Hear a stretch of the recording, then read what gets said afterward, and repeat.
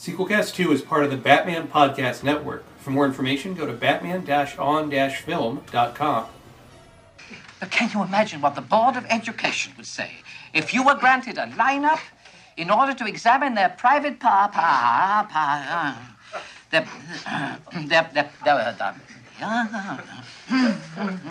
their private parts for an incriminating mole? After the credits roll, there's always more to tell, especially when the video sales are doing really well. From Shock Treatment to Jason X to Police Academy 6, this is Sequel Cast, and they are unsurpassed at following a franchise until the bitter end. This is Sequel Cast, and your hosts have asked that I inform you that the show will now begin. Hello and welcome to Sequelcast 2, a podcast looking at films in a franchise, one movie at a time. I'm your host, Matt Bradley Shergi. With me is Thrasher. Y'all gonna have a night you'll remember forever. That's right. We are talking about the rare origin story to the Warner Brothers pig character. No, we're talking about Porky's, first in a trilogy of rapey sex comedies, written and directed by Bob Clark, also produced by Don Cormody. This stars a very young Kim Cattrall, along with Scott Columbia, Khaki Hunter, Nancy Parsons. Music by Paul Zaza and Carl Zitrer. Cinematography, Reginald H. Morris. Edited by Stan Cole. Domestically, this had a budget of about $5 million and grossed over $110 million in the U.S. and Canada box office. And that's off an estimated budget of about $4 to $5 million. That's right. And we like talking box office here a little bit in the beginning. So in 1982, where do you think Porky's stood on domestic box office? I know where it stood because I ended up looking this up doing my pre-search. It was number 5.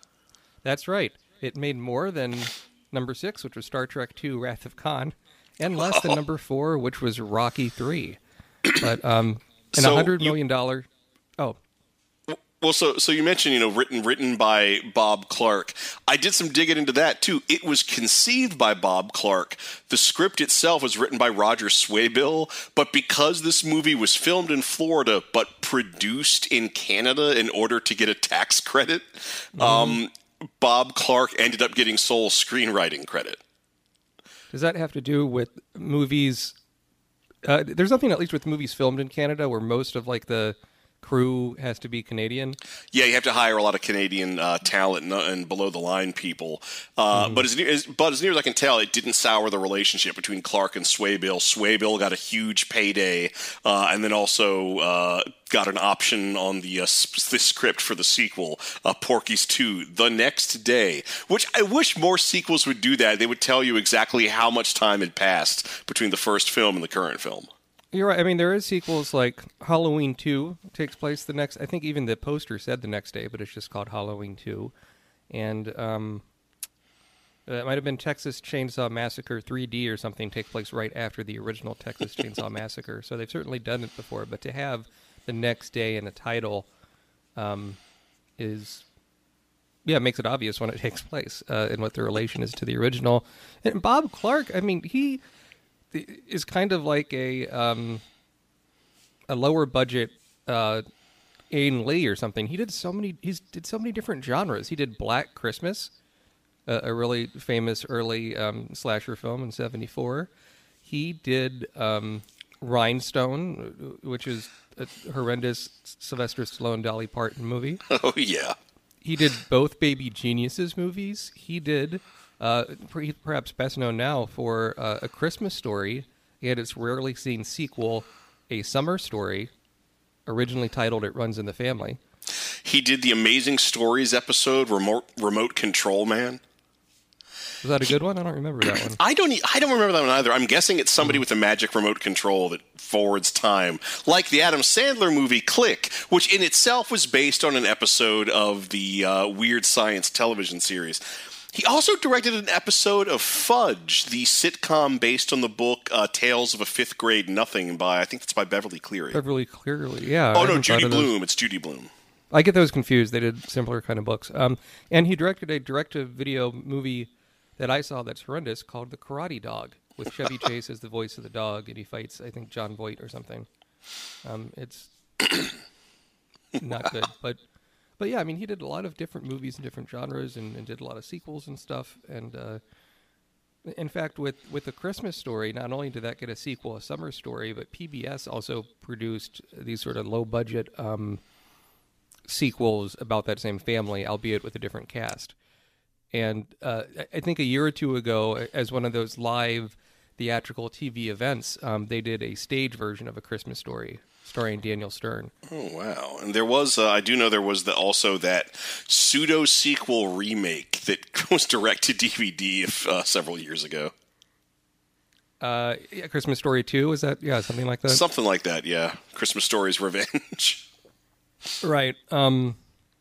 But I mean, now that the guy that did the narration on those movies is dead, that really was just such a big appeal of A Christmas Story. But we're not talking about A Christmas Story. We're talking about Porky's, which has one of the most iconic posters, I think, of the 80s. It shows the peephole of a guy looking through a shower at a naked woman. And the naked woman is cropped in a very weird way. Almost looks like a spider or something. Well, so you can't see any of the business, but yeah, it does make it look like they're Spider-Manning it across the tile. And it says, keep an eye out for the funniest movie about growing up ever made. Porky's You'll Be Glad You Came. Which is not a good joke either. So I keep trying to figure this out. I can't tell if this movie is American Graffiti's horny younger brother because it came out later, or if it's American Graffiti's horny older brother because it takes place during the Eisenhower administration. You're asking what year American Graffiti took place? I'd have to look that up. I don't know. No, I looked it up. American Graffiti takes place in 1962 because remember, where were you in 62? You in 62, sure. But this film takes place. See, this is something I like because they never flat out state when it takes place, but it's meant to be set in 1954. The only indication you get of specifically when it takes place is at the beginning when Pee-wee wakes up. Listening to that news broadcast, they specifically mention President Eisenhower, and then there's also a portrait of President Eisenhower, which is used as a gag about halfway through the film. Correct. But to answer your question, I think it's even though it takes place, I would say older brother, I guess, and also like it deals more with sex. I mean, certainly American Graffiti, some of it was the guys cruising around town picking up chicks, but it was very coquettish about the act itself, and this one it's more raunchy. It's rated R. American Graffiti was not, and it. But I have to say, I mentioned this when we were texting offline. I was really surprised at this movie felt kind of wholesome in a way, and I'm not sure why. For some reason, I thought it was going to be this skeezy piece of shit because I've heard everything about it. This is my first time watching it for the show, and I was pleasantly surprised. Well, I think what it is this is a movie that's only known by its reputation, and its reputation comes from one scene, and that's the second shower scene. That's all anyone remembers about this movie, but there is so much more going on in it.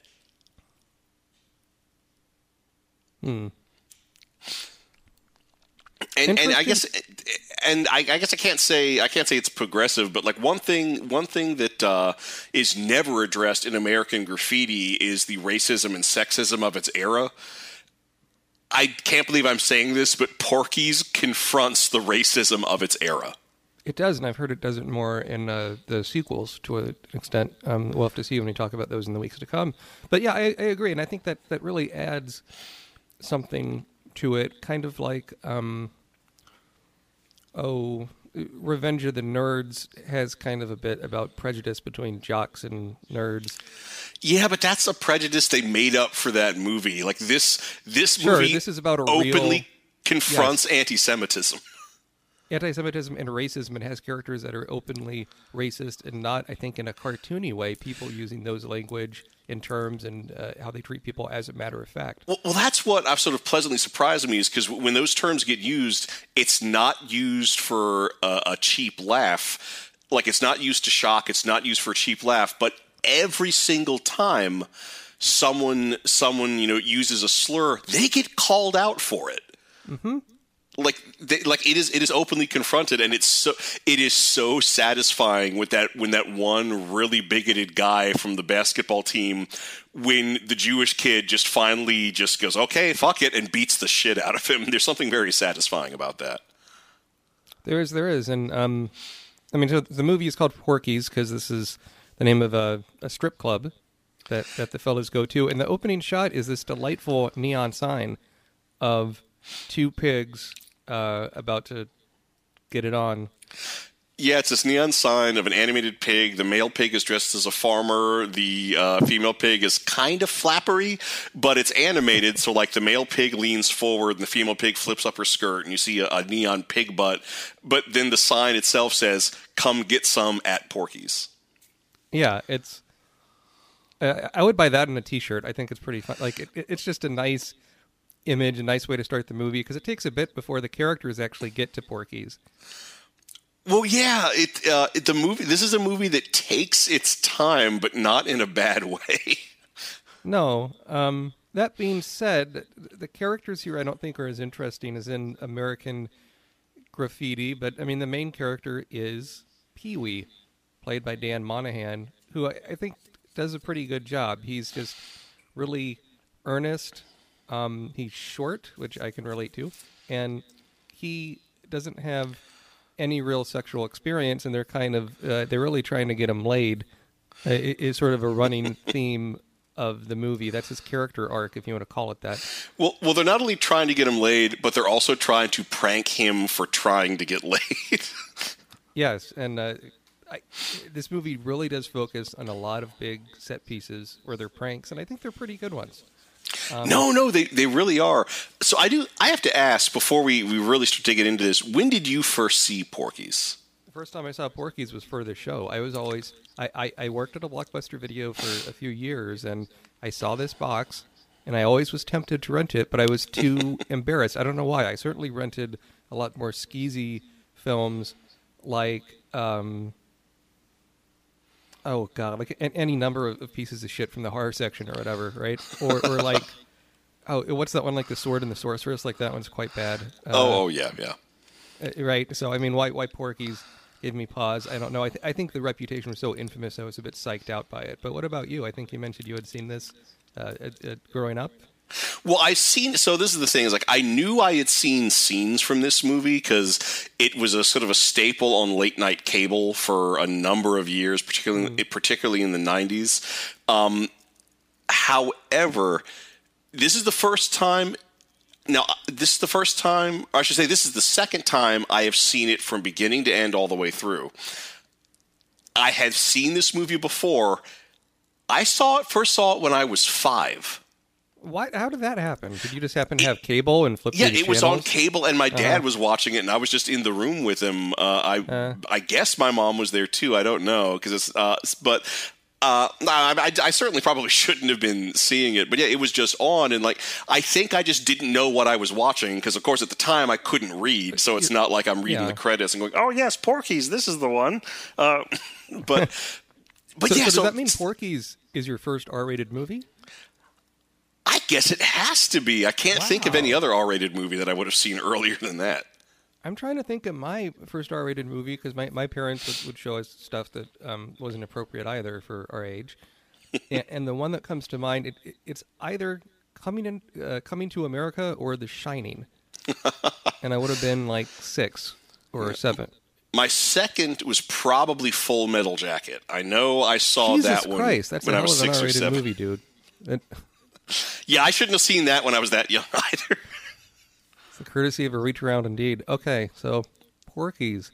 So what do you think about some of these other characters in here? Because I mentioned Pee-wee, who's just sort of like earnest, and the little guy, and easily gullible, quite gullible, right? convince him to do these things. And which character is the Jewish character? I think he's the other one that they really do a good job with in this film out of the heroes. Oh, that would be. Let me see if I can find. Oh, yeah. The character is Brian Schwartz, played by Scott Columby, and yeah, I mean he's good because he like Pee-wee, he gets an arc where we finally when we see him confront anti-Semitism and really earn his place as one of the guys. And I love There's a bit towards the end where he and another guy are going to sneak into Porky's to do, as they say, reconnaissance. And he's like, hey, Porky's full of a lot of good old boys. I'm not sure they're going to want a Jewish guy walking in there. He's like, oh, that's okay. I'll just use a fake name. What do you think about Brian O'Malley O'Toole? And he keeps suggesting these ridiculously Irish names. This is cover identity. I love that scene. That is so sweet. It's funny, and then he doesn't look Irish at all either. Because it takes place in the 50s, a lot of people have that slick back hair. The more formal clothing, which is really something. But and Anthony Meat Tuparello, he doesn't really get an arc. Well, I guess he kind of does get an arc because he has his highs and lows. But he has a great personality.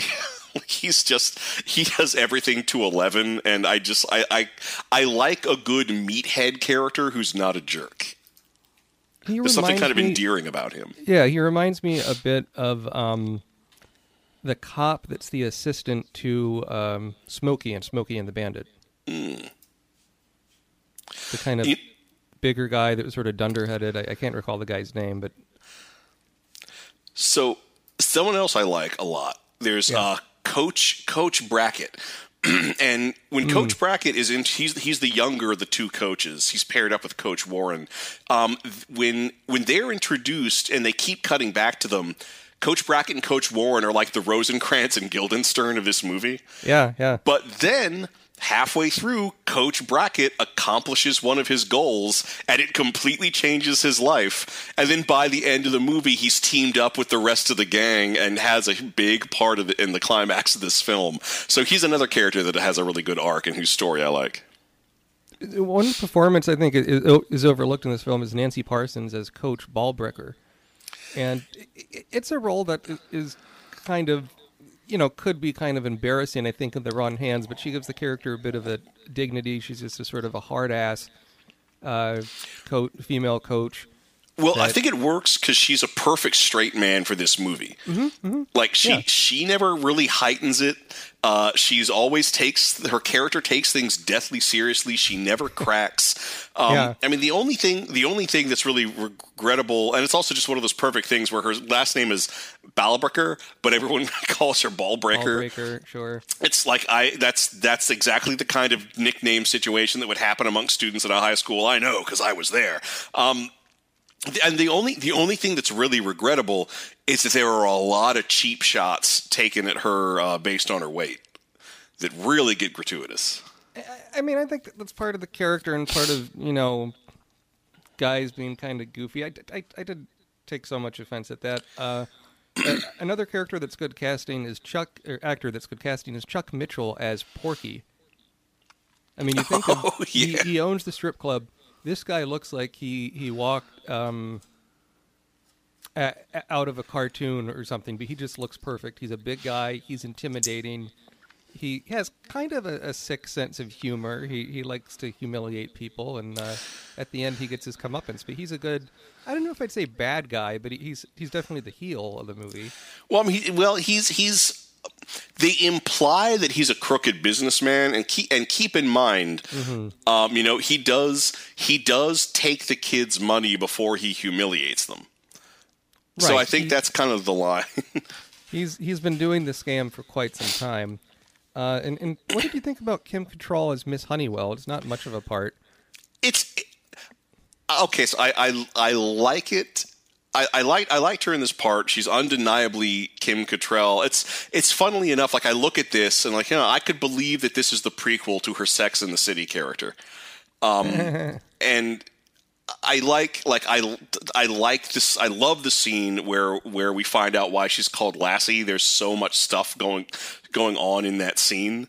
I just wish she had a bit more of a presence afterwards. After that, she's just kind of in the background. She doesn't really have much to do with the rest of the film. This is one of those movies that takes place at a high school, but all the actors looks like they're in their 20s or early 30s. Yeah, although they even comment about that. Where Coach Coach Brackett's like, "Hey, I'm not that old. I'm only 23." Yeah. All right. So, what do you think? I mean, let's talk about the movie proper now that we've talked about the characters a bit and our experiences watching it for the first time. You mentioned it does take its time in the beginning, which I agree with, but I think that's kind of nice. You get sort of character moments of the guys screwing around with each other, and you get to see the gym and everything and the school. Yeah, I mean they do a good job setting the scene, and I love like that very first prank where Pee-wee comes up and the one guy's just kind of juggling eggs. Like, what are those eggs for? Yeah. Oh, these eggs here, and he like tosses one egg over and it smashes. Well, I know what these are for. These eggs are for you. How'd you like to wear one? And like slams the egg in his face, but it's a hard-boiled egg, so yolk doesn't get everywhere, and that's the prank. You make the guy flinch. And hey, that's a great prank. He's like, hey, why don't you do that to meat? Mm-hmm. And so here's the hard-boiled egg, and here's the raw egg, so you can do the whole thing. But of course, they give him 2 raw eggs. So when Pee-wee gets to we thought you might want to wear it, and slams the egg into Meat's face, it explodes. Yolk goes everywhere. Meat chases him around. There's something that I like, that all the guys in this movie are friends. It's not the usual like jock, nerd, or clique divisions we tend to see in other movies set around a high school. And I love the fact that as crazy as their pranks get, it's really all good fellowship, like between all these guys. Like I really, really like that they all stay friends no matter what goofy shit they do to each other. The other thing I notice, and this is something that I absolutely love, is that the girls are just as horny and pervy as the men. We just don't spend much time with what they're doing. Yeah, looking into this film, I found a vintage clip of Siskel and Ebert talking about this original Porky's. And Ebert, I think, misses the point entirely. He just says this is a film that is misogynist. It clearly hates women. I don't think that's the case at all. I mean, it's not nice to the Coach Ballbreaker character, certainly, but the guys want to get some, the girls want to get some. The guy, one thing that really rang true that I hadn't thought of in a while. It's been like almost 20 years since I've been out of high school, and but the feeling where you're guys and you're looking for girls, and girls are kind of this mysterious thing, like you're not quite sure how to approach them, and you have sort of that fear or that anxiety. I think that's something that rang true for me in this picture. Well, the other thing that I like is that like none of the guys in this movie are studs. They're goofy high school guys, and even the ones that have probably had sex still aren't all that mature about it. Like, you could only tell that they probably had sex because they're slightly mellower than the virgins. Right. But they're still dumb guys. So yeah, and in a lot of ways that does ring true. Also, more male nudity in this than I expected. Sure. I mean, it's not sexualized male nudity like it is for the female nudity, but lot of butts and a little bit of crotch. Mm-hmm. Certainly. And not just in a locker room situation either, which I thought was interesting. So this takes us to the first prank, I believe, where they go to the first real prank where they go to Porky's, right?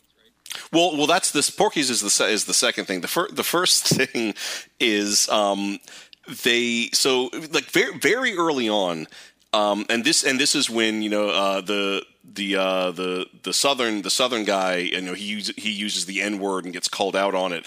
But they keep talking about did we find the black guys? Like yeah we did, and like there is no explanation for what the hell they're talking about. Mm-hmm. And we finally find out. So what it is they've decided so that they can all get laid, they're going to hire a prostitute. Yep. So they drive. So this is set in Florida, in the fictional town. What is it? Paradise Beach. I think it's supposed to be like in the Everglades. Oh yeah, it's definitely Everglades adjacent. So they drive out into the Everglades to this shack. They do this whole thing with bird calls, and they go inside. And inside there's a prostitute played by Susan Clark who goes by the name of Cherry Forever, which is a perfect perfect name for a prostitute. And she even gets this great like Mae West moment where she has all the guys stripped down because the whole explanation is she has to check you for VD or else she won't go through with it. And like, she's making a comment on all of their physiques, and it's just perfect Mae West timing. I really love that. And the guys keep arguing about like, okay, well, like what order are we going to go in? And finally, so she goes into the back room with the two guys who arrange things, and she starts making fake sex noises, and the other guy's jumping up and down on a box spring. And of course, they think some hot and heavy sex is going on. And there's just like this tall black guy just with a smile on his face, just in the corner of the room. So one of the guys who arranged all this, he takes a thing of red paint and he starts painting like wounds on him. And, okay, are you ready? And the black guy just starts screaming, "What are you doing with my wife? What are you doing with my wife? I'll kick your ass!" And they start smashing windows and throwing stuff around. And the guy with the red paint falls forward like he's been stabbed.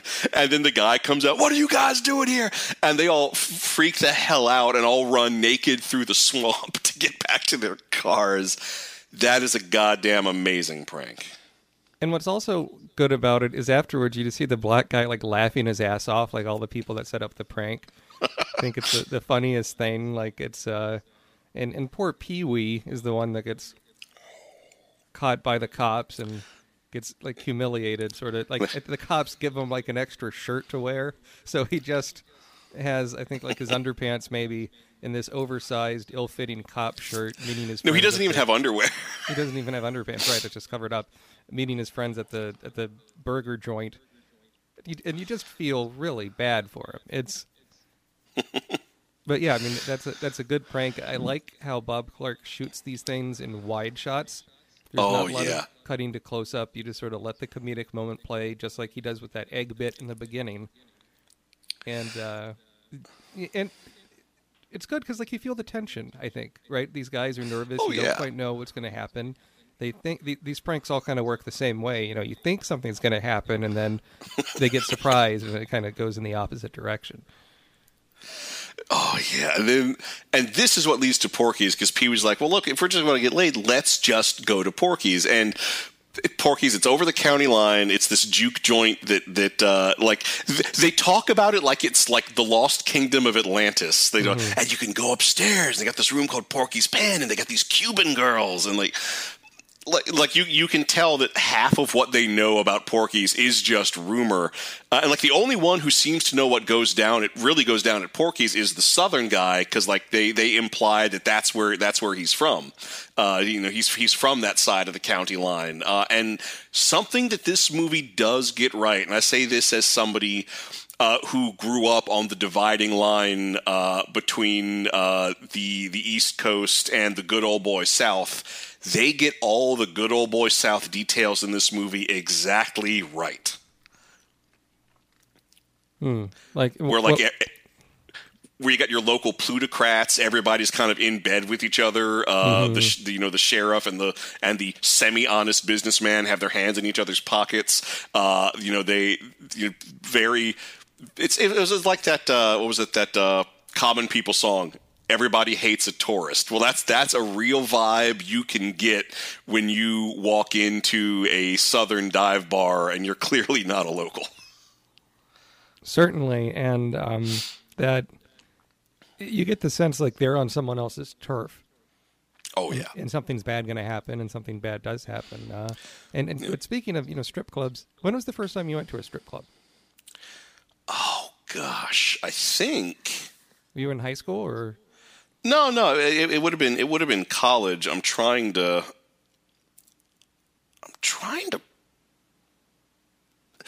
Yeah, I guess it would have been 2001, I suppose.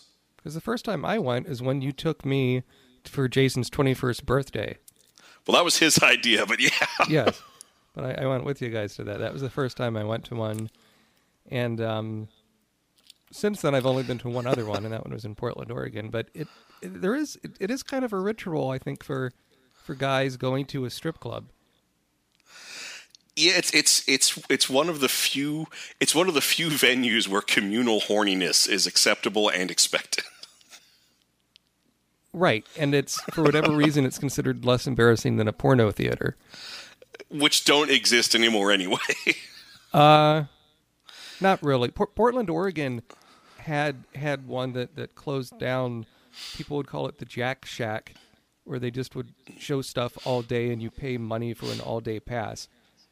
But I was tempted to go in as a joke with a friend that was visiting in town, but As a joke, yes. but it was a little bit expensive, and like they described it in such disgusting ways. Like, oh, there's all these different people jacking off in the back, and they're often having sex, and I was just like, I'm not that interested in paying $20 a pop to see that kind of thing. But thanks for letting me know, so I don't waste my money ahead of time. Well, remember, once a philosopher. Yes, but speaking of wasting money ahead of time, when these kids in the movie go to Porky's, they have a deal where, okay, they're underage, but they want to have sex with one of the strippers, so they collect, was it like $20 a piece? Like, it's a lot of money back then. Well, they do. Yeah, I believe they end up paying like $120, $130 to Porky's, and this is after this great like negotiation scene. It was like, we want 5 of them for an hour. I can get you 2 of them for an hour. All right, well, what about 3 of them for a half hour? And they, go back and forth. And this is after they all snuck in with fake IDs and one Sunday school card, which is a real thing. I used to have one. Why would you need a separate ID for Sunday school? I honestly don't know. I just know I was given one by our church, but it was like a real thing. Okay. But they make they make the arrangements. They pick out the women, and this is after Porky's like, look, I don't want underage kids in here. I want to keep my liquor license. And finally he says, okay, well, here's what you do. You see that door there? You go through that door. It's going to be dark. You close the door behind you. There's a door in front of you. You knock twice. There's going to be a responding knock. You go. That's when you know the girls are ready. You go through, and this whole thing, and all the guys are really excited. They go through that door, and Porky goes over to this he pulls out this lever. It's like, y'all ready? You're gonna have a night you'll never forget. And he pulls the lever. Turns out that room he sent him to, they're standing over a trap door. That's how they get rid of the riffraff. The bottom falls out. They fall right into the Everglades swampland. Yeah, and the water looks suitably gross. And we know what it is. You never see Porky's in the daytime, so you have no idea how nasty that water might be. The fact that you only ever see it in darkness and you never really see the vibrant ecosystem around it just makes it seem so unsavory. And it's clear they've done this before, because as they're getting out of the water, Porky's and all his good old boys are out laughing their ass off. Oh, everyone thinks it's great. Yeah. But they climb out of the water, and they start raising hell, and then the sheriff shows up, and the sheriff's like, you boys all the way from Paradise Beach, you're going to get a fine if you drive without a taillight, with a headlight out. But a headlight's not out. Smashes the headlight. He goes around smashing lights on all their cars and charging them money. He's like, now you can just pay me now. We can forget all about this. You all can go home. So not only have they gotten scammed by Porky, who they paid a bunch of money to, now they're getting scammed by the local sheriff. It's later we find out that Porky's is the older brother of the sheriff. And this is what really turns them against Porky's. And so, they all leave, but the Southern, and I'm sorry I keep forgetting the Southern guy's name, but the Southern guy, there's a running thread from this point on where he keeps going back to Porky's for revenge, and each time he comes back, he's more and more beaten up. Yeah, the Southern he guy's comes name... back with some bruises, then he comes back with some cuts. The last time he comes back, he has a collapsed lung and multiple broken ribs, and he can't stand up under his own power. He looks close to death. Yeah, that character is Mickey Jarvis, and he's played by Roger Wilson. And I think that is an interesting choice, where the first time he goes back to Porky's for revenge, or pretty much every time, you don't see him do it. You just see him come back, and you see the wounds on him. And I think that's so much more effective, because then you can imagine, whoa, what would that fight have been like? Yeah, and from this point forward, it's sort of more pranks, more hijinks around the high school, a lot of that stuff, until finally they decide to get revenge on Porky's. So the revenge is in this film, not in Porky's The Revenge. Oddly enough, yes. Although I'll be curious when we come to Porky's Revenge, what Porky does that's so bad that they have to get revenge on him again. Because what they do at the end of this picture is pretty pretty Pretty huge intense. revenge. Yeah, pretty big scale revenge. So I figure before we get to that, though, we probably ought to talk about some of the other set pieces. Well, the shower scene. I mean, that's the big one, right? Yeah, it's established early on that if you go through this window into the basement and go through this, like, remove a cinder block from a wall and shimmy your way through, you get into this ductwork in the high school, and there's a pipe you can lift to look into the woman's shower. And right off the bat, like, it's very conveniently placed. What do you think is supposed to be in those holes in the wall? Drugs. I guess, like, architecturally and engineering-wise, the holes in the shower walls serve absolutely no purpose, like, other than peeping. So I'm honestly shocked not everybody knows about this, and they haven't already sealed it up. But, you know, there's an initial they try to use it to spy on the girls, and they fail. The second time it kind of really escalates because they see the girls showering and talking, but one of them. This one woman keeps standing in front of one of the, I think it's Pee-wee's people, Pee-wee, yeah. And he gets so sick of it, he just screams, "Tom, would you move it, you lard ass?" And that's when the girls realize there's holes and they're being spied on. But some of the girls decide to fuck with the guys, which I absolutely love. And like one of the guys just says, well, hell, he sticks his tongue through the hole. And so what they do is they take soap scum off of the soap dish and just splatter it all over his tongue, which is a great comeuppance for him. But he decides he wants this to escalate even further, so he sticks his penis through the hole. The girls run away. That's when Miss Balbricker comes in. She sees the penis, and this is the most slapstick scene in the movie. This is, aside from the ending, this is and I guess the trap door, this is as close to being a cartoon as the movie comes. She grabs hold of the penis and tries to pull him through the hole, penis first. And it's this really, strangely enough, tense scene. And just like she's got her feet up on the wall and she's pulling. You know, he finally escapes. And that's when they cut to what was one of the funniest scenes in the movie, where Miss Balbricker is talking to the principal and some of the other coaches. And she's trying to explain, like, she wants the people responsible for spying on the girls to be punished, as she should. And she believes she can identify the culprit by his penis.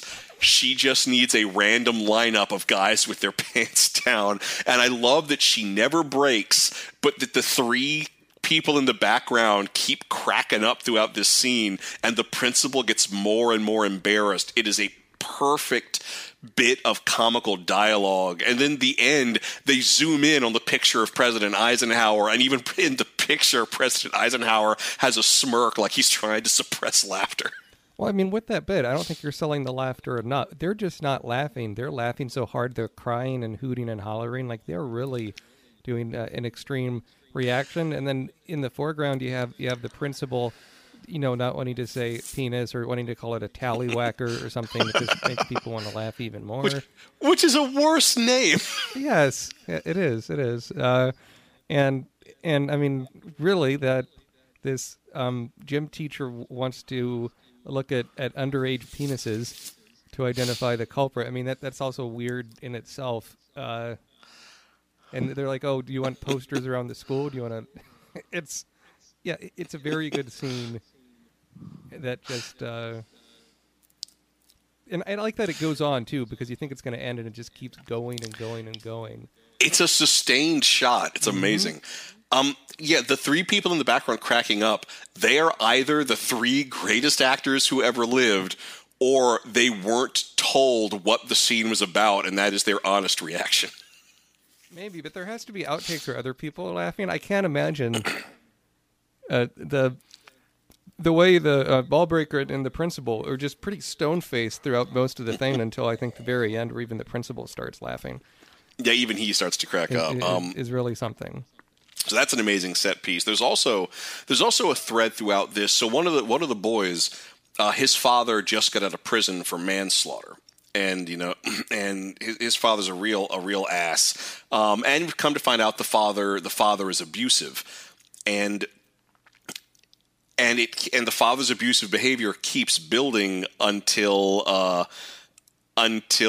he and he and Schwartz both sort of team up against the father, because like the father turns out the father's also anti-Semitic and tries to pick a fight with Schwartz. Actually, no, it is the anti-Semitic guy. It's his father, isn't it? It is, yeah. Which makes the turnaround, I think, pretty nice because. Yeah, the way they come together, and finally, the son is like, I don't want you in my life anymore. This is the last time you're going to beat me up, and it's really great. He gets a few good hits in on the dad. Brian Schwartz gets a few good hits in on the dad, and one of the coaches even comes up and witnesses this and says, "Well, you just committed assault on school property. I'm going to get a peace bond issued so that which I guess is an old version of a restraining order. You won't be able to come anywhere near this school or near this boy." I like that. I like that the racist asshole father gets his comeuppance, and finally his son is out of his life. The son has a face turn, which is pretty nice. Yeah, it's a scene that even though the father, I think this is maybe the only scene he's in, or maybe he's in one other scene, it's enough that you know what that character is, and the confrontation is satisfying, and it helps give some meat to the bones of what otherwise I think would be sort of a two-dimensional sort of movie. Yeah, the only thing that doesn't quite hold up about the scene is that the father's like, "I'll make a man out of you yet, boy," and the son says, "Man, if being a man means being like you, I'd rather be queer." And on the one hand, I love his rejection of his father's definition of masculinity. It's a shame they had to tie it. They had to tie it to homosexuality like that. You have to think of when this was made. Oh yeah, and the time period. I think the context for that. No, it's one of a handful of things that does kind of unfortunately date the movie. But other than that, it's a very powerful scene. Sure. And I mean, so the last time when Mickey comes back and he's beaten so badly, all of his ribs are broken, his lung is collapsed. Like he said, that is what motivates the guys. Like, okay, we're going to get our revenge on Porky's once and for all. Yeah, and Coach Brackett, that's also when Coach Brackett wants to get in on it. And the whole reason Coach Brackett wants to get in on it, he's got nothing to lose. So we talked about Coach Brackett and Coach Warren being the Rosencrantz and Guildenstern. So we did not talk about Honeywell.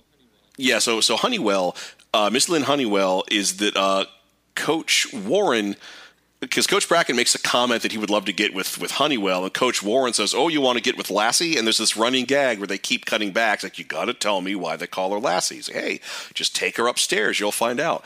Well, finally, he does put a highly successful move on Coach Honeywell, and they decide to go upstairs. There's a scene. I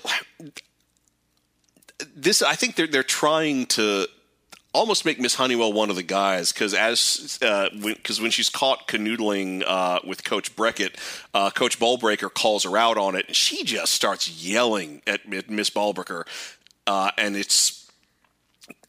it goes too far. It really stops being funny. Like, I like that she can be foul-mouthed. I like that she has a life where she's not as prim and proper as she initially seems. But that scene goes on way too long. But anyway, they go upstairs. Turns out Honeywell has a fetish.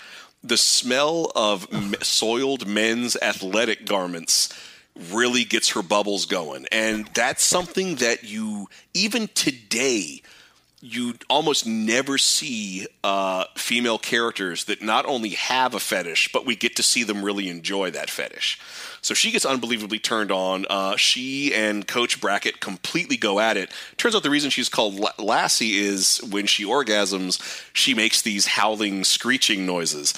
And she is so loud, the entire gym hears her. And this just goes on and on and on. She does these great faces. There's a lot of great physical comedy there. It also gets pretty cartoonish. There's a bit where, to get her to quiet down, he grabs a pair of soiled gym socks and puts them in her mouth. And you can see by her expression that she likes that even more. Yeah. So she starts screaming even louder through the socks. So Miss Ballbreaker, of course, says she's going to get Brackett fired for moral turpitude. So that's why I think Brackett goes along with his revenge plan. He knows he's probably not going to be employed by the school by the same time next year. So if he's going to go out, he's going to go out with a bang. Right, and glad you mentioned that about the fetish. I never thought of that, but you're right. Whenever they had that in these kind of sex comedies, it's usually a man that has the fetish. It's treated in a negative light, like it's weird. And I think with fetishes in general, everyone has their own thing that works for them, and as long as you're not harming the other person and both people are on the same page and okay with it, let them do what they want. Well, it's the old watchwords of keeping it safe, sane, and consensual. Exactly. Yep.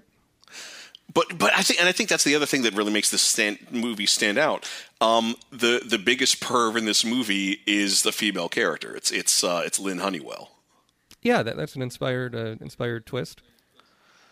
And she would also appear to have she would also appear to have the most healthy and active attitude towards sex.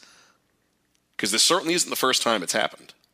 Oh no. And she seems to be okay with it. She displays absolutely no shame. Right. And that's her place of choice. It's not her first time doing it in that room either.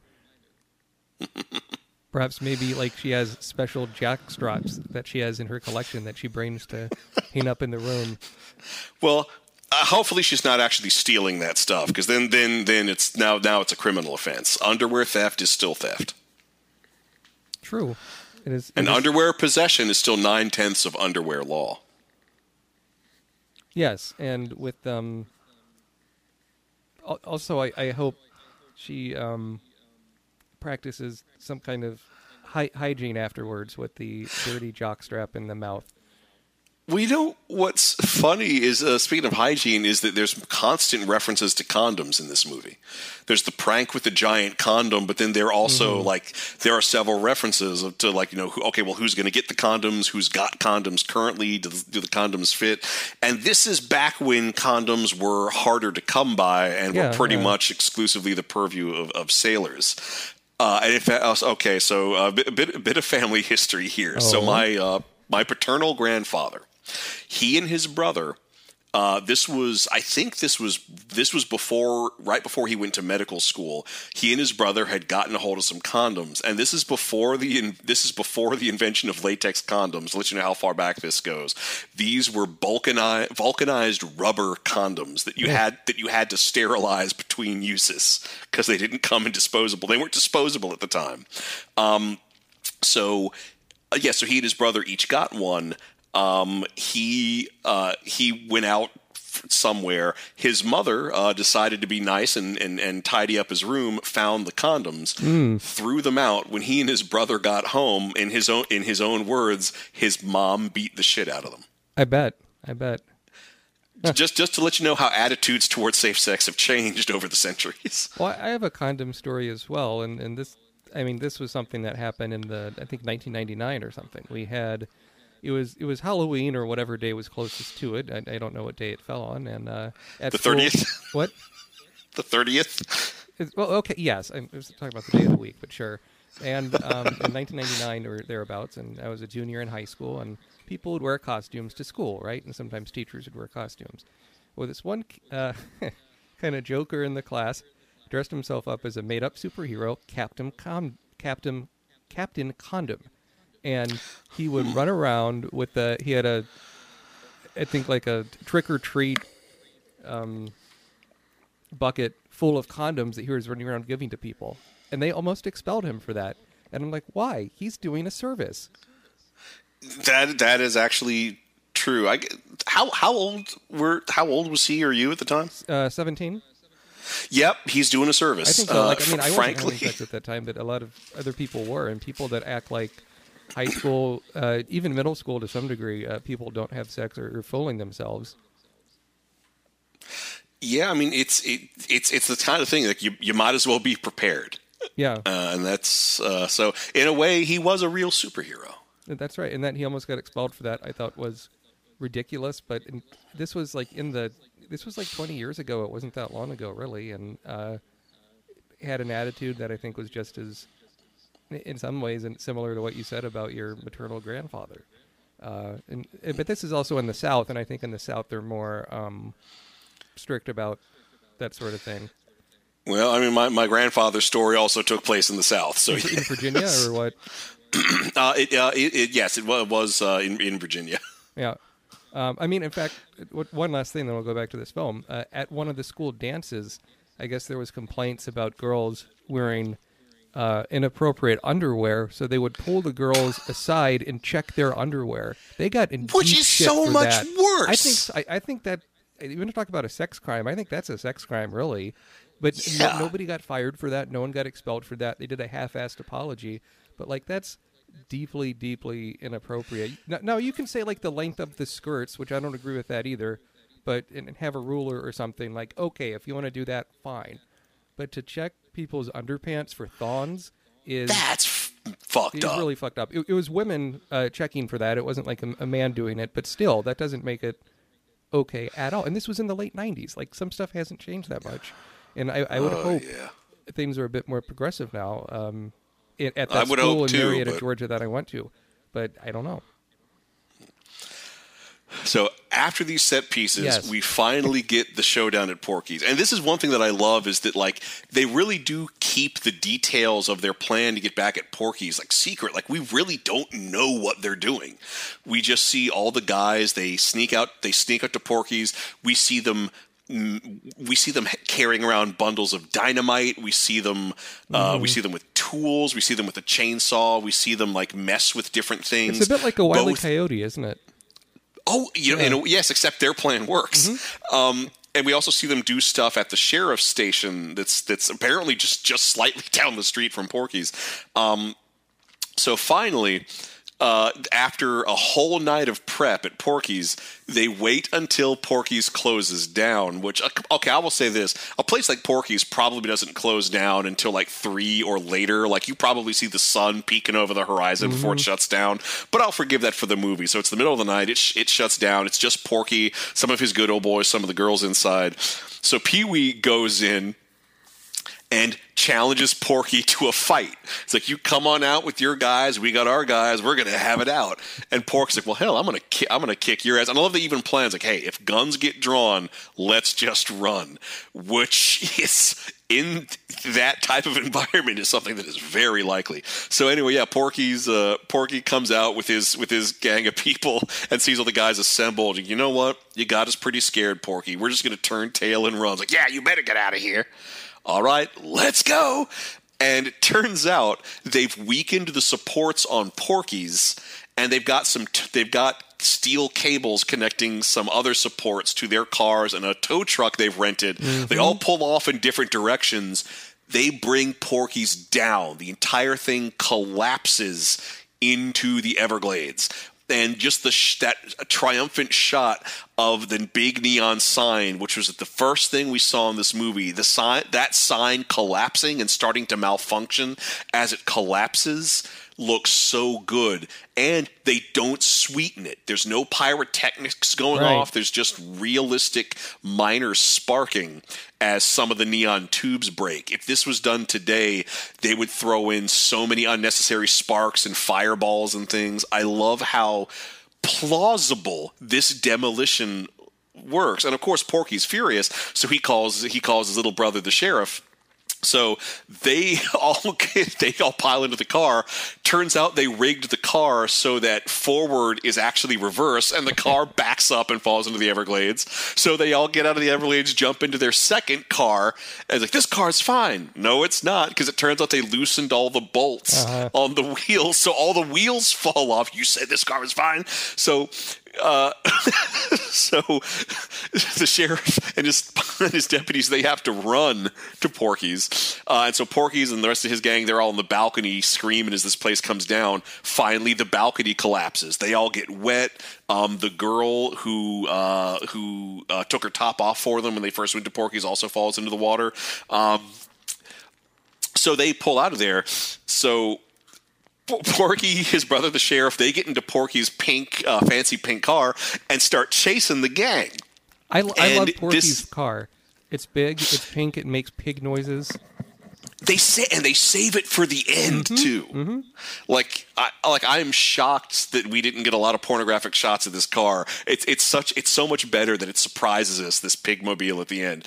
And so he chases him. They get him to chase him all the way over the county line, where they have assembled the entire high school, including the cheerleaders and the marching band, who start doing a whole routine. And as a And as a high school band person, I really appreciated that.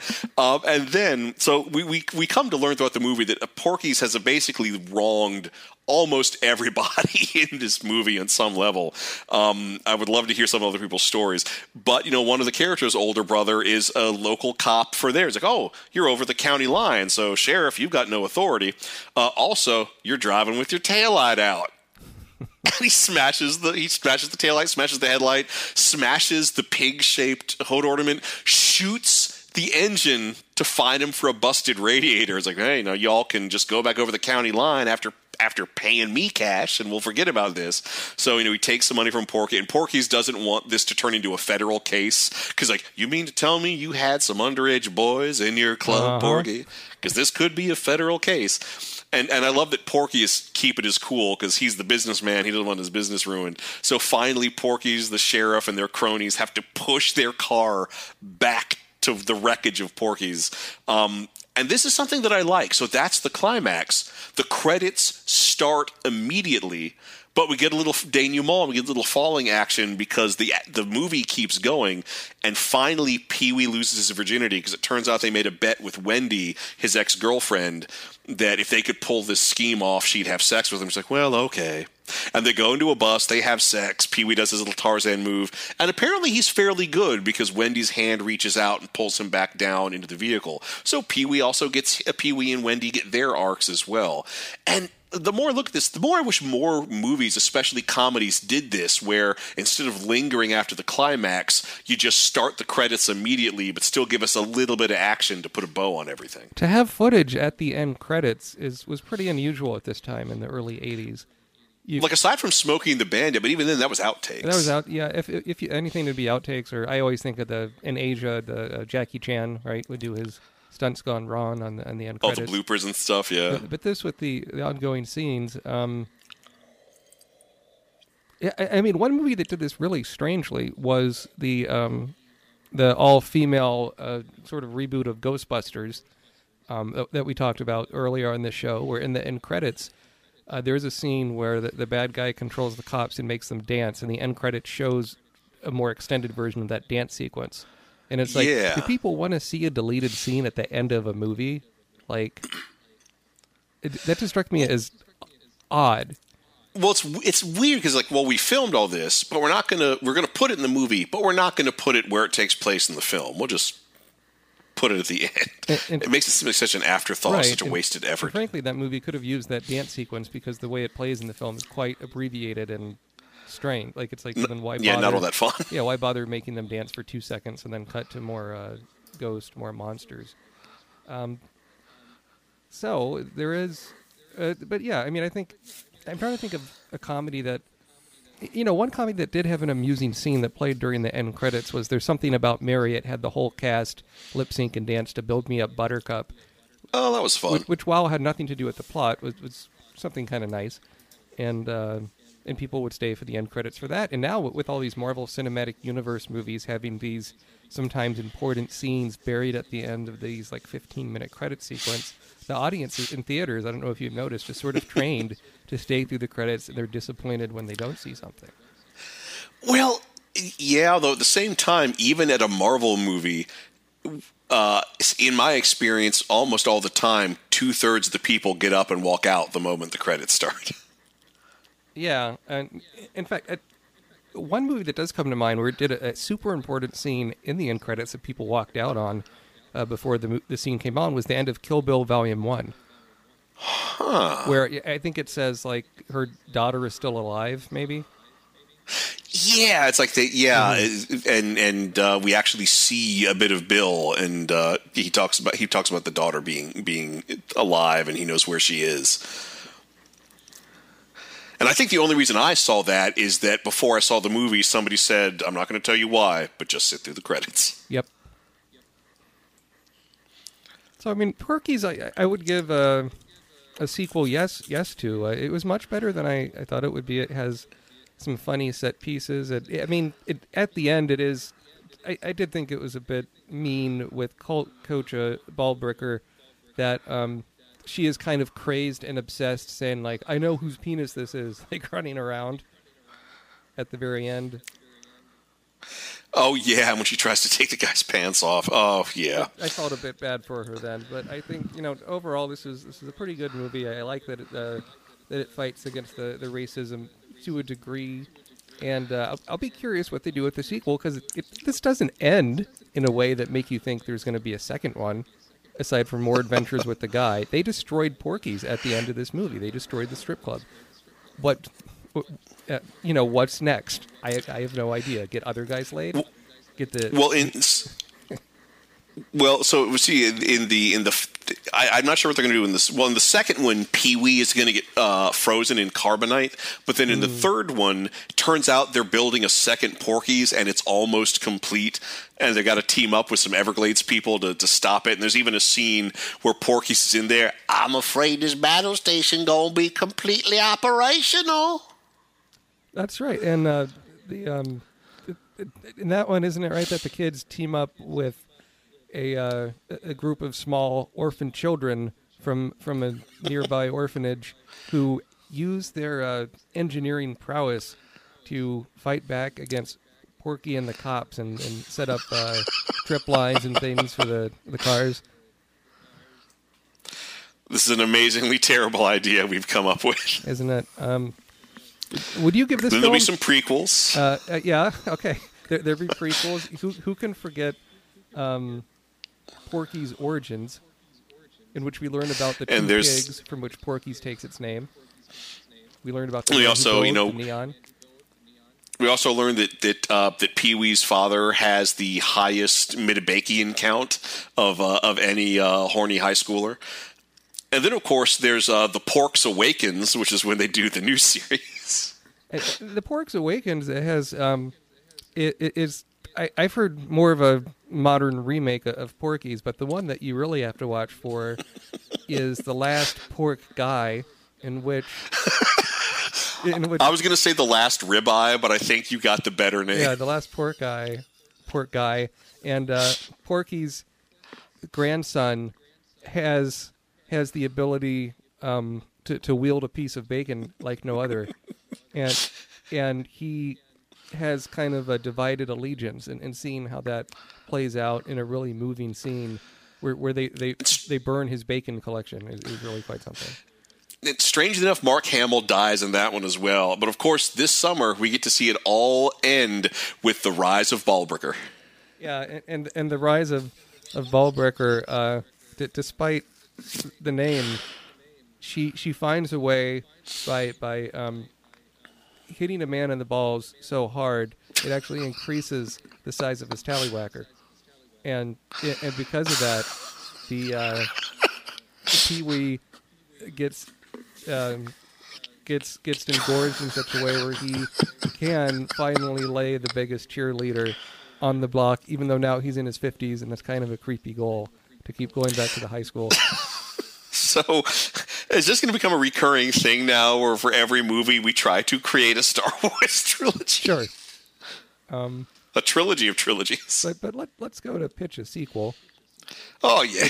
We sort of did, but to do something, I think, a little bit more serious.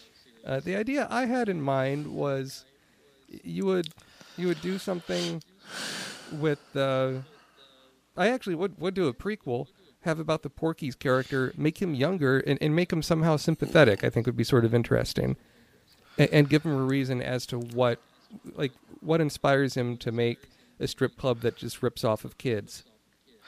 So we'd see him as like a young, idealistic, horny man, yes, whom we see his arc as he becomes a corrupt businessman. Yeah, he becomes corrupt, and there'd be a bit with his brother too, where his brother likes shows like Dragnet and things on TV, and I guess it'd have to be older. He would like old radio shows about L.A. policemen or something, and be inspired. And they, I think in the climax of that, they would start like a kind of like an elementary school version of Porky's, and almost get expelled for it. It's like the first version of him trying to do that. Oh, good Lord! So it's like Porky, you were supposed to be the chosen one. No, I don't even remember the dialogue in that scene. Jeez, it's been a long time. We'll do something with that. You are my brother, Porky. Okay, what's your pitch of I sequel? have the high ground.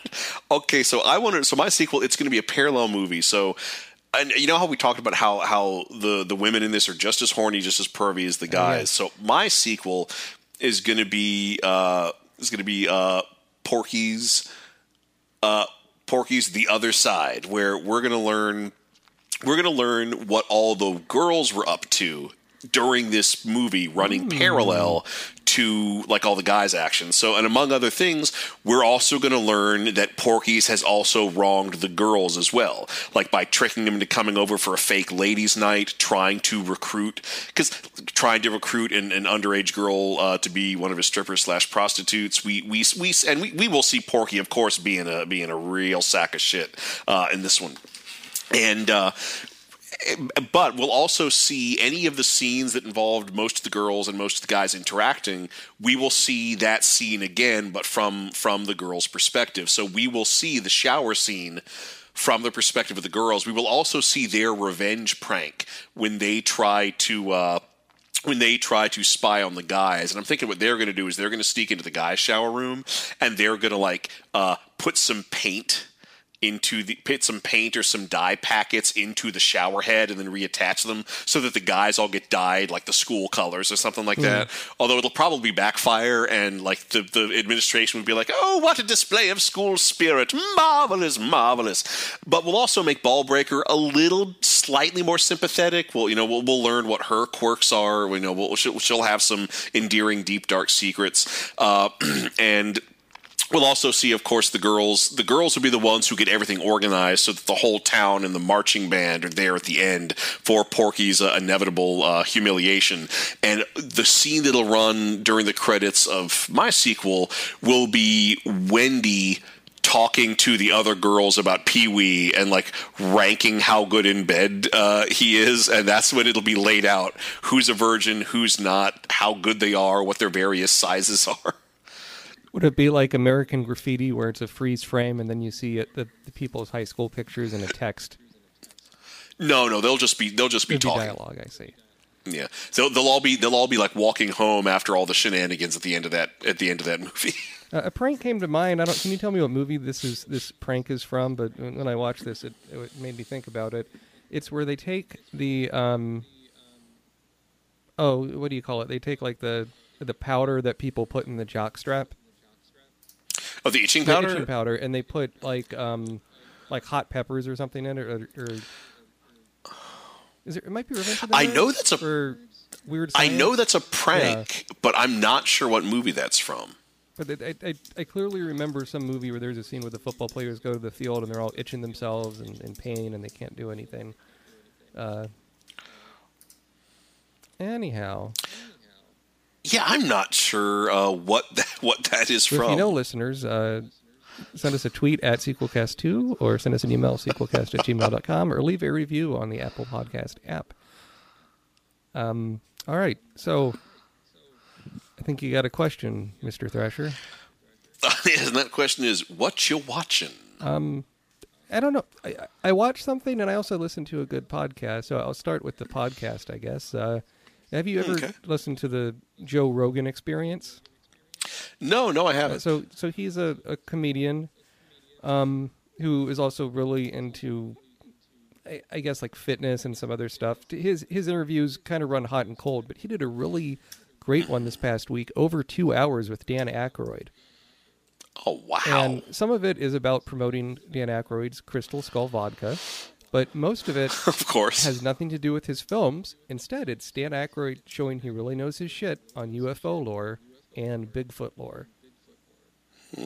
And Joe Rogan doesn't really have much questions to ask him, but Dan Aykroyd just, like, unprompted, like, goes for 30-minute jags at a time into this deep cut with UFO lore, and he reveals something that broke my heart a little bit.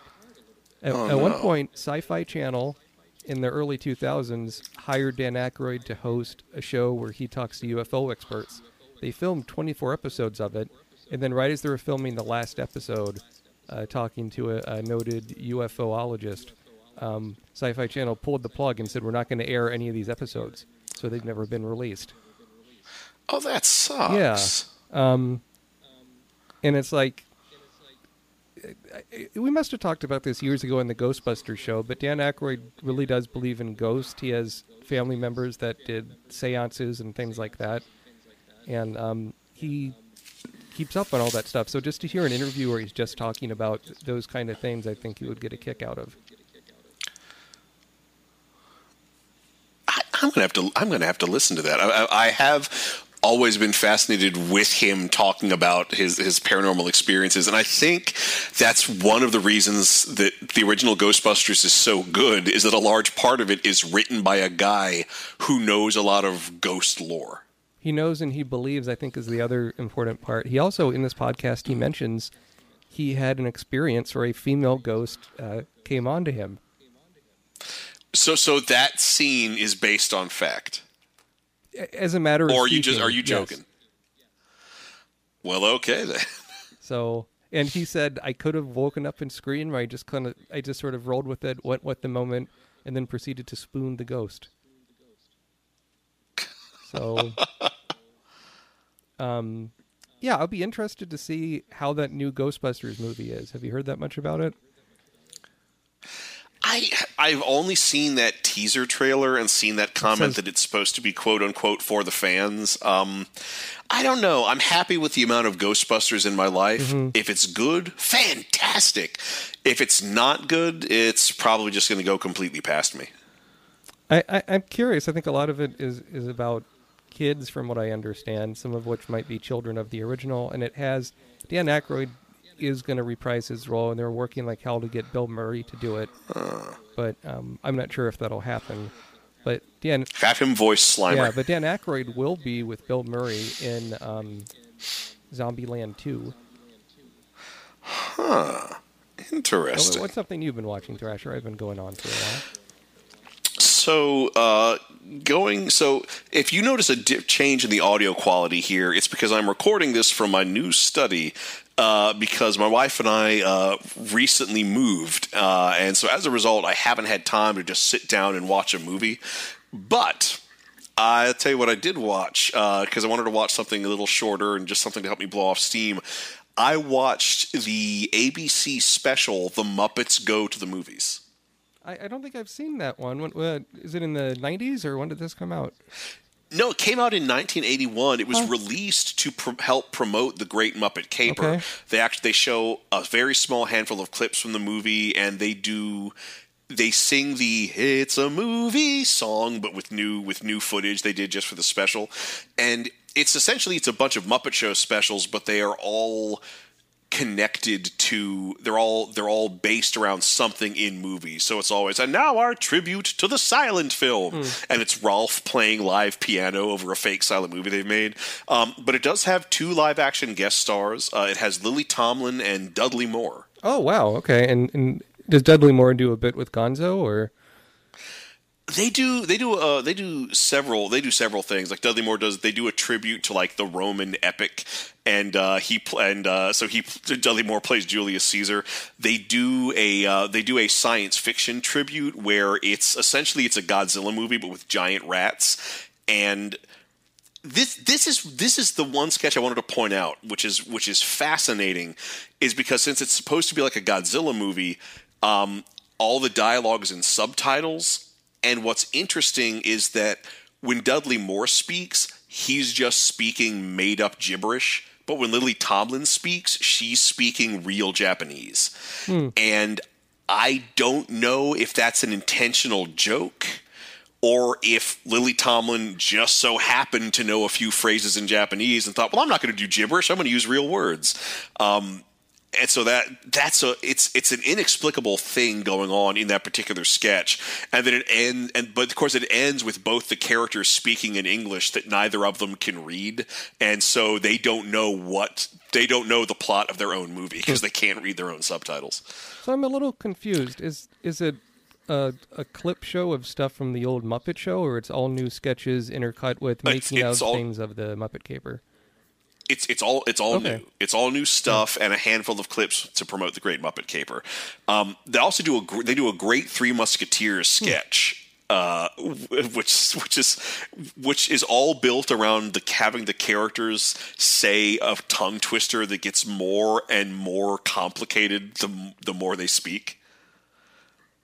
Neat. Well, it's always good to see Dudley Moore do comedy, and you don't often see him do sketch comedy. I'm sure he was a guest on SNL at one point.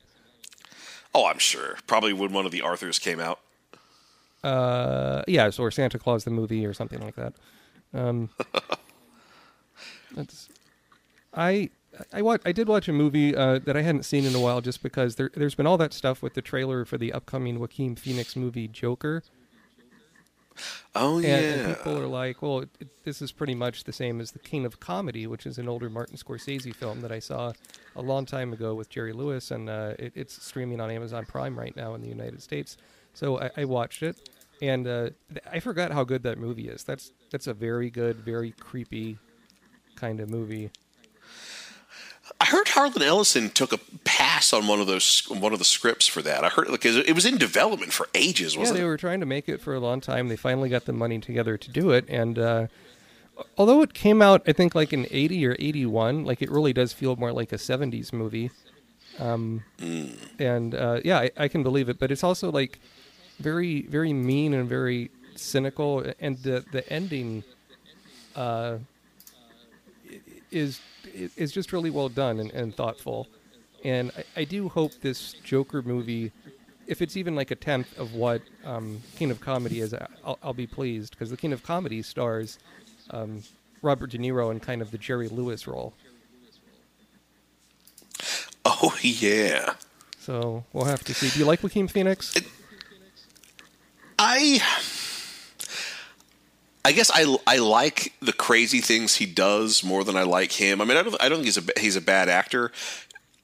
I'm not sure. Like, I want this movie to be good. Of course, I want every movie to be good. I'm not sure a Joker origin story is going to sustain a movie. I am also terrified that if I see it, it's going to be weighted down by baggage that's going to try to connect it to later movies. I cannot conceive of Warner Brothers allowing a movie about a Batman villain to be made without trying to cram as much franchise starting potential into it as possible. I agree with that. I do think that it won an award. It won like a big award at the Venice Film Festival. Is kind of surprising for being.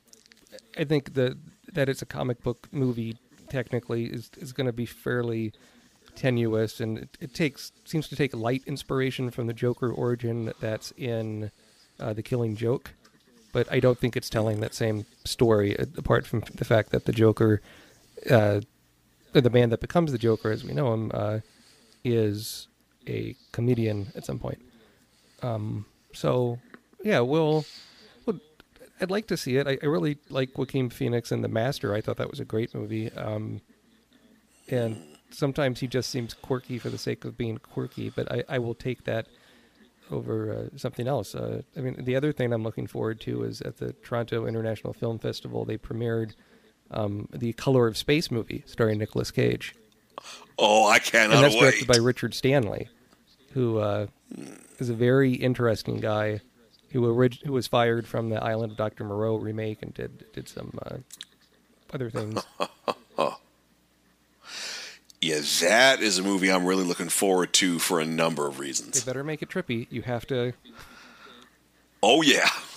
It's just the color and the different shapes and the madness. Nicolas Cage is inspired casting the lead for something like that. Did you see Mandy? I heard that one's quite good. I haven't. Yes, I did. That was very entertaining. Okay. And it also takes full advantage of some of the weird places that Nicolas Cage can go. Cool. Have you listened to any good podcasts lately? Or I know you've been busy moving and with all the conventions. Strangely enough, to kind of get me through the move, I've just been listening to a lot of old Laser Times. Which ones have you liked the most?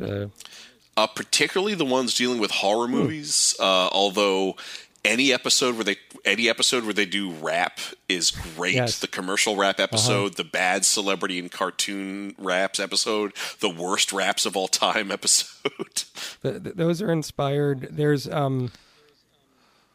I think they did one like on really bad video game voice acting or something that was pretty funny.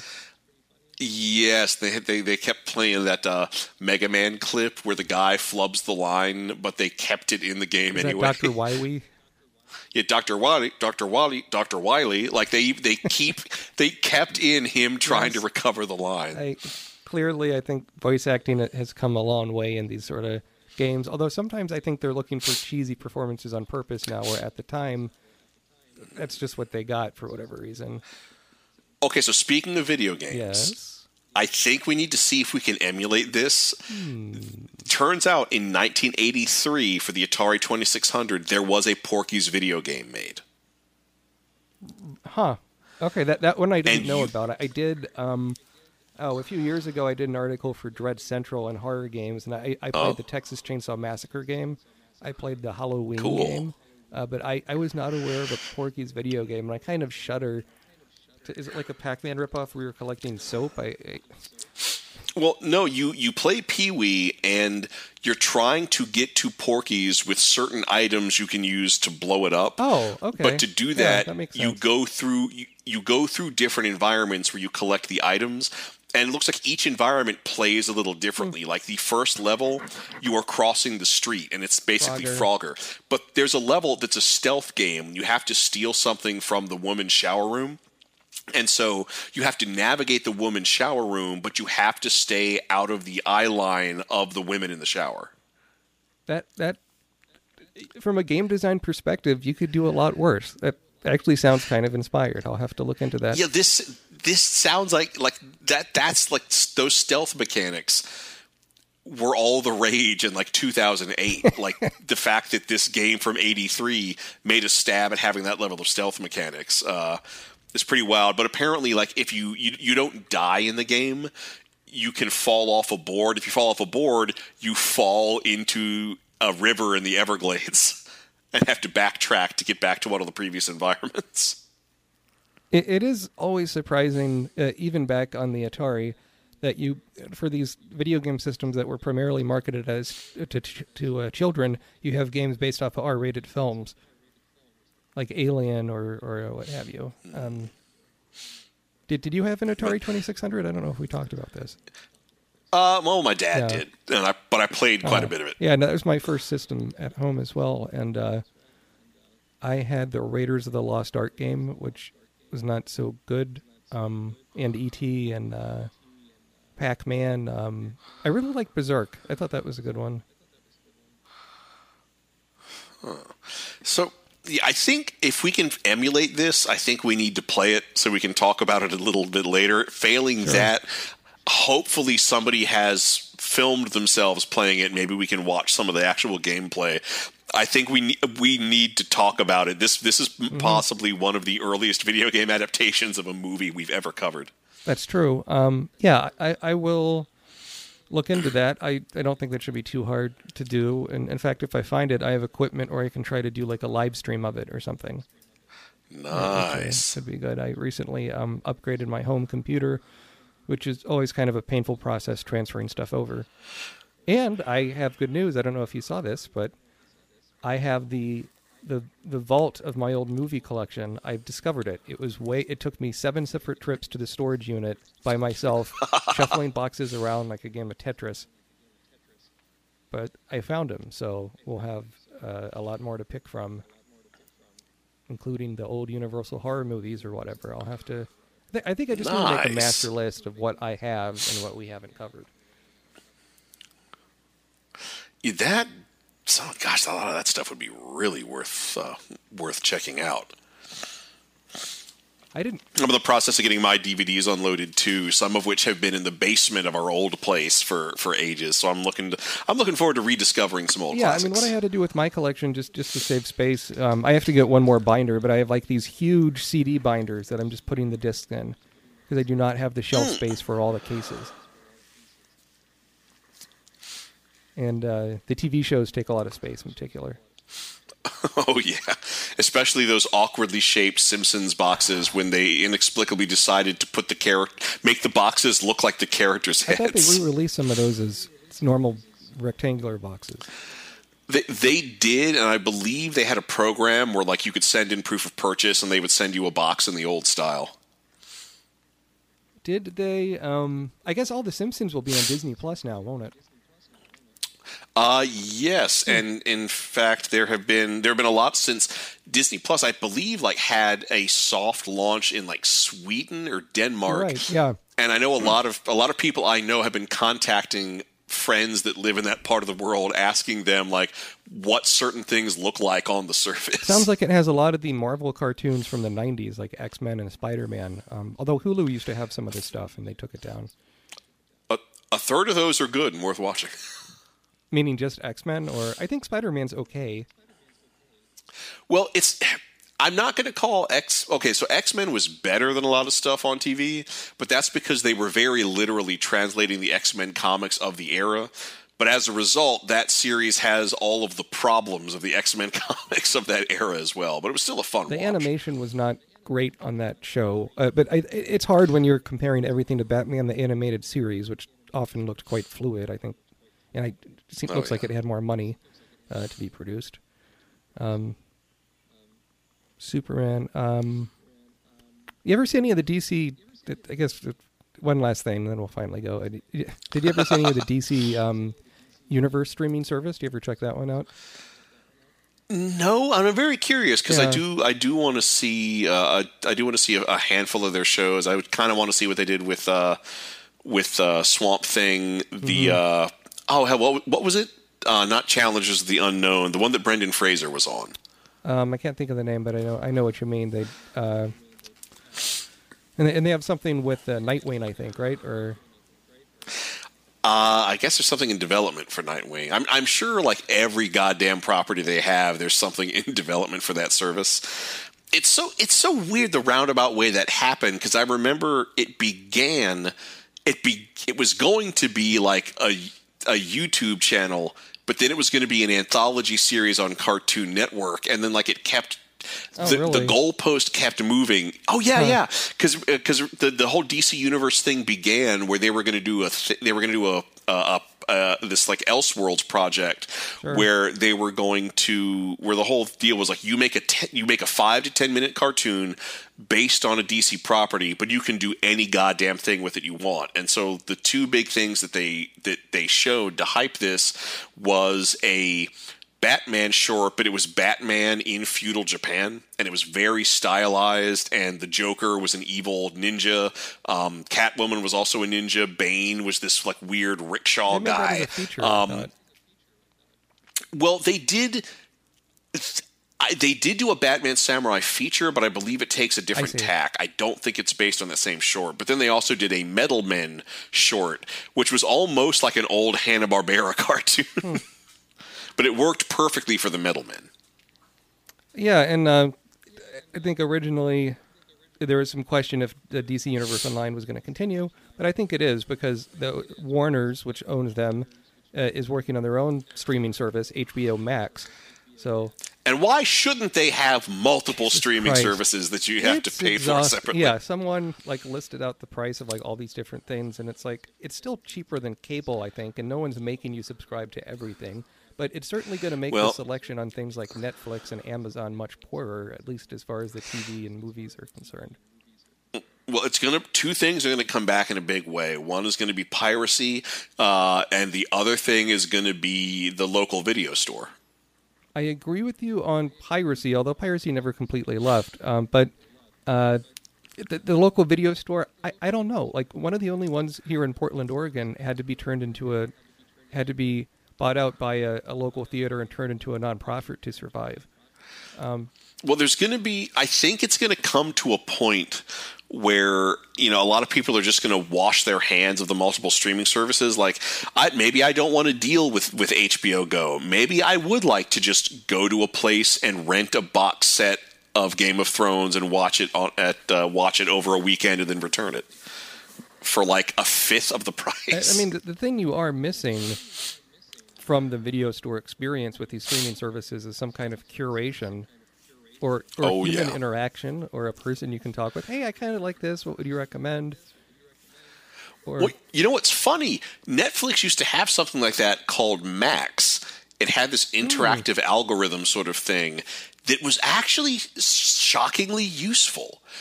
And then they discontinued it. You're right. Odd. But it made it so easy to find things that you didn't regret watching. Yeah, you think they would keep that with the... You think because they want you to keep watching it nonstop at the end of the day, I assume. But also, like, they had developed it. Uh-huh. Like, couldn't they have just left it switched on? They don't have to expand it. I don't know. Maybe, another executive came in charge and said, I don't like this. I want to do my own thing. I don't know. But, well, that was a neat maybe. sort of tangent. So next week on Sequelcast 2, we're going to be doing Porky's 2 the next day. But before that, we have a sequel scene. So we went through things and we decided we were going to keep the scene intact. We are going to do the scene where Balbreaker is trying to explain her plan for identifying who was peeping on the girl shower. And what character do you want? I kind of want to do... Well, I'm so torn because I kind of want to do Balbreaker, but all the guys in the scene have such fun voices. Well, like, there's no one I don't want to do. Well, why don't you do Balbreaker? I'll do the guys. Okay. And, So we're going to do the whole exchange. All right, so... Now, Mr. Carter, I know this is completely unorthodox, but I think this is the only way to find that boy. Now, that penis had a mole on it. I'd recognize that penis anywhere. In spite of the juvenile snickers to come, this is a serious matter. That seducer and despoiler must be stopped. He's extremely dangerous, and, Mr. Carter, I'm certain that everyone in this room knows who that is. He's a contemptible little pervert Miss Balbreaker. Well, I'm sorry, but I've got him now, and I'm not going to let him slip through my fingers again. Now, all I'm asking is that you give me 5 boys for a few minutes. The coaches can be present, Tommy Turner, and any 4 boys you see fit to choose, and we can put a stop to this menace, and it is a menace. Well, what are you going to do about it? 5 young boys in the nude, a police lineup so you can identify his tallywhacker? Please, can we call it a tallywhacker? Penis is so personal. We can put hoods over their heads to avoid embarrassment. Now listen, we have got to do it as distasteful as it is. I know it's him. That tallywhacker had a mole on it. And that mole is the key. Miss Balbreaker, do you realize the difficulty of your request? Now, I would be very happy to apprehend the young man myself, but can you imagine what the Board of Education would say if you were granted a lineup in order to examine their private parts for an incriminating mole? But Mr. Carter... Mr. Carter, I think I have a way out of this. We call the police and have him send over one of their sketch artists. And Miss Balbreaker can give a description. We can put up wanted posters all over the school. Have you seen this prick? Report immediately to Belula Balbreaker, and do not attempt to apprehend this prick as it is armed and dangerous. He was last seen hanging out in the girls' locker room at Angel Beach High School. What doesn't come across is how much everyone in the scene is cracking up by that part about the sketch artist. Yeah, I considered doing that when you were doing your lines, but I also thought it'd be kind of rude and hide what you were saying. I was trying not to laugh. Yes. I suspect my mic picked up some. It really is the highlight of the film, and I'm just looking at the poster for next week's movie, Porky's 2 the next day. If you thought the night before was funny, wait till you see the next day. So... Well, I'll have to see what that means. It'll be new to me.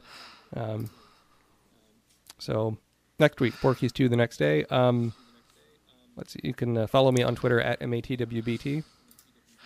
You can follow me on Twitter at InternetMayor. What do you want to plug, Thrasher? You have a book you can talk about, or? No, there is still time to back my That's right. Kickstarter. Just search for Petite Potion Pins. They're alchemy-themed enamel pins, so check that out. There's still time to get in on that as of this recording. And, of course, when the Kickstarter ends, a number of pins will likely be available on Etsy. I'll have more details about that later.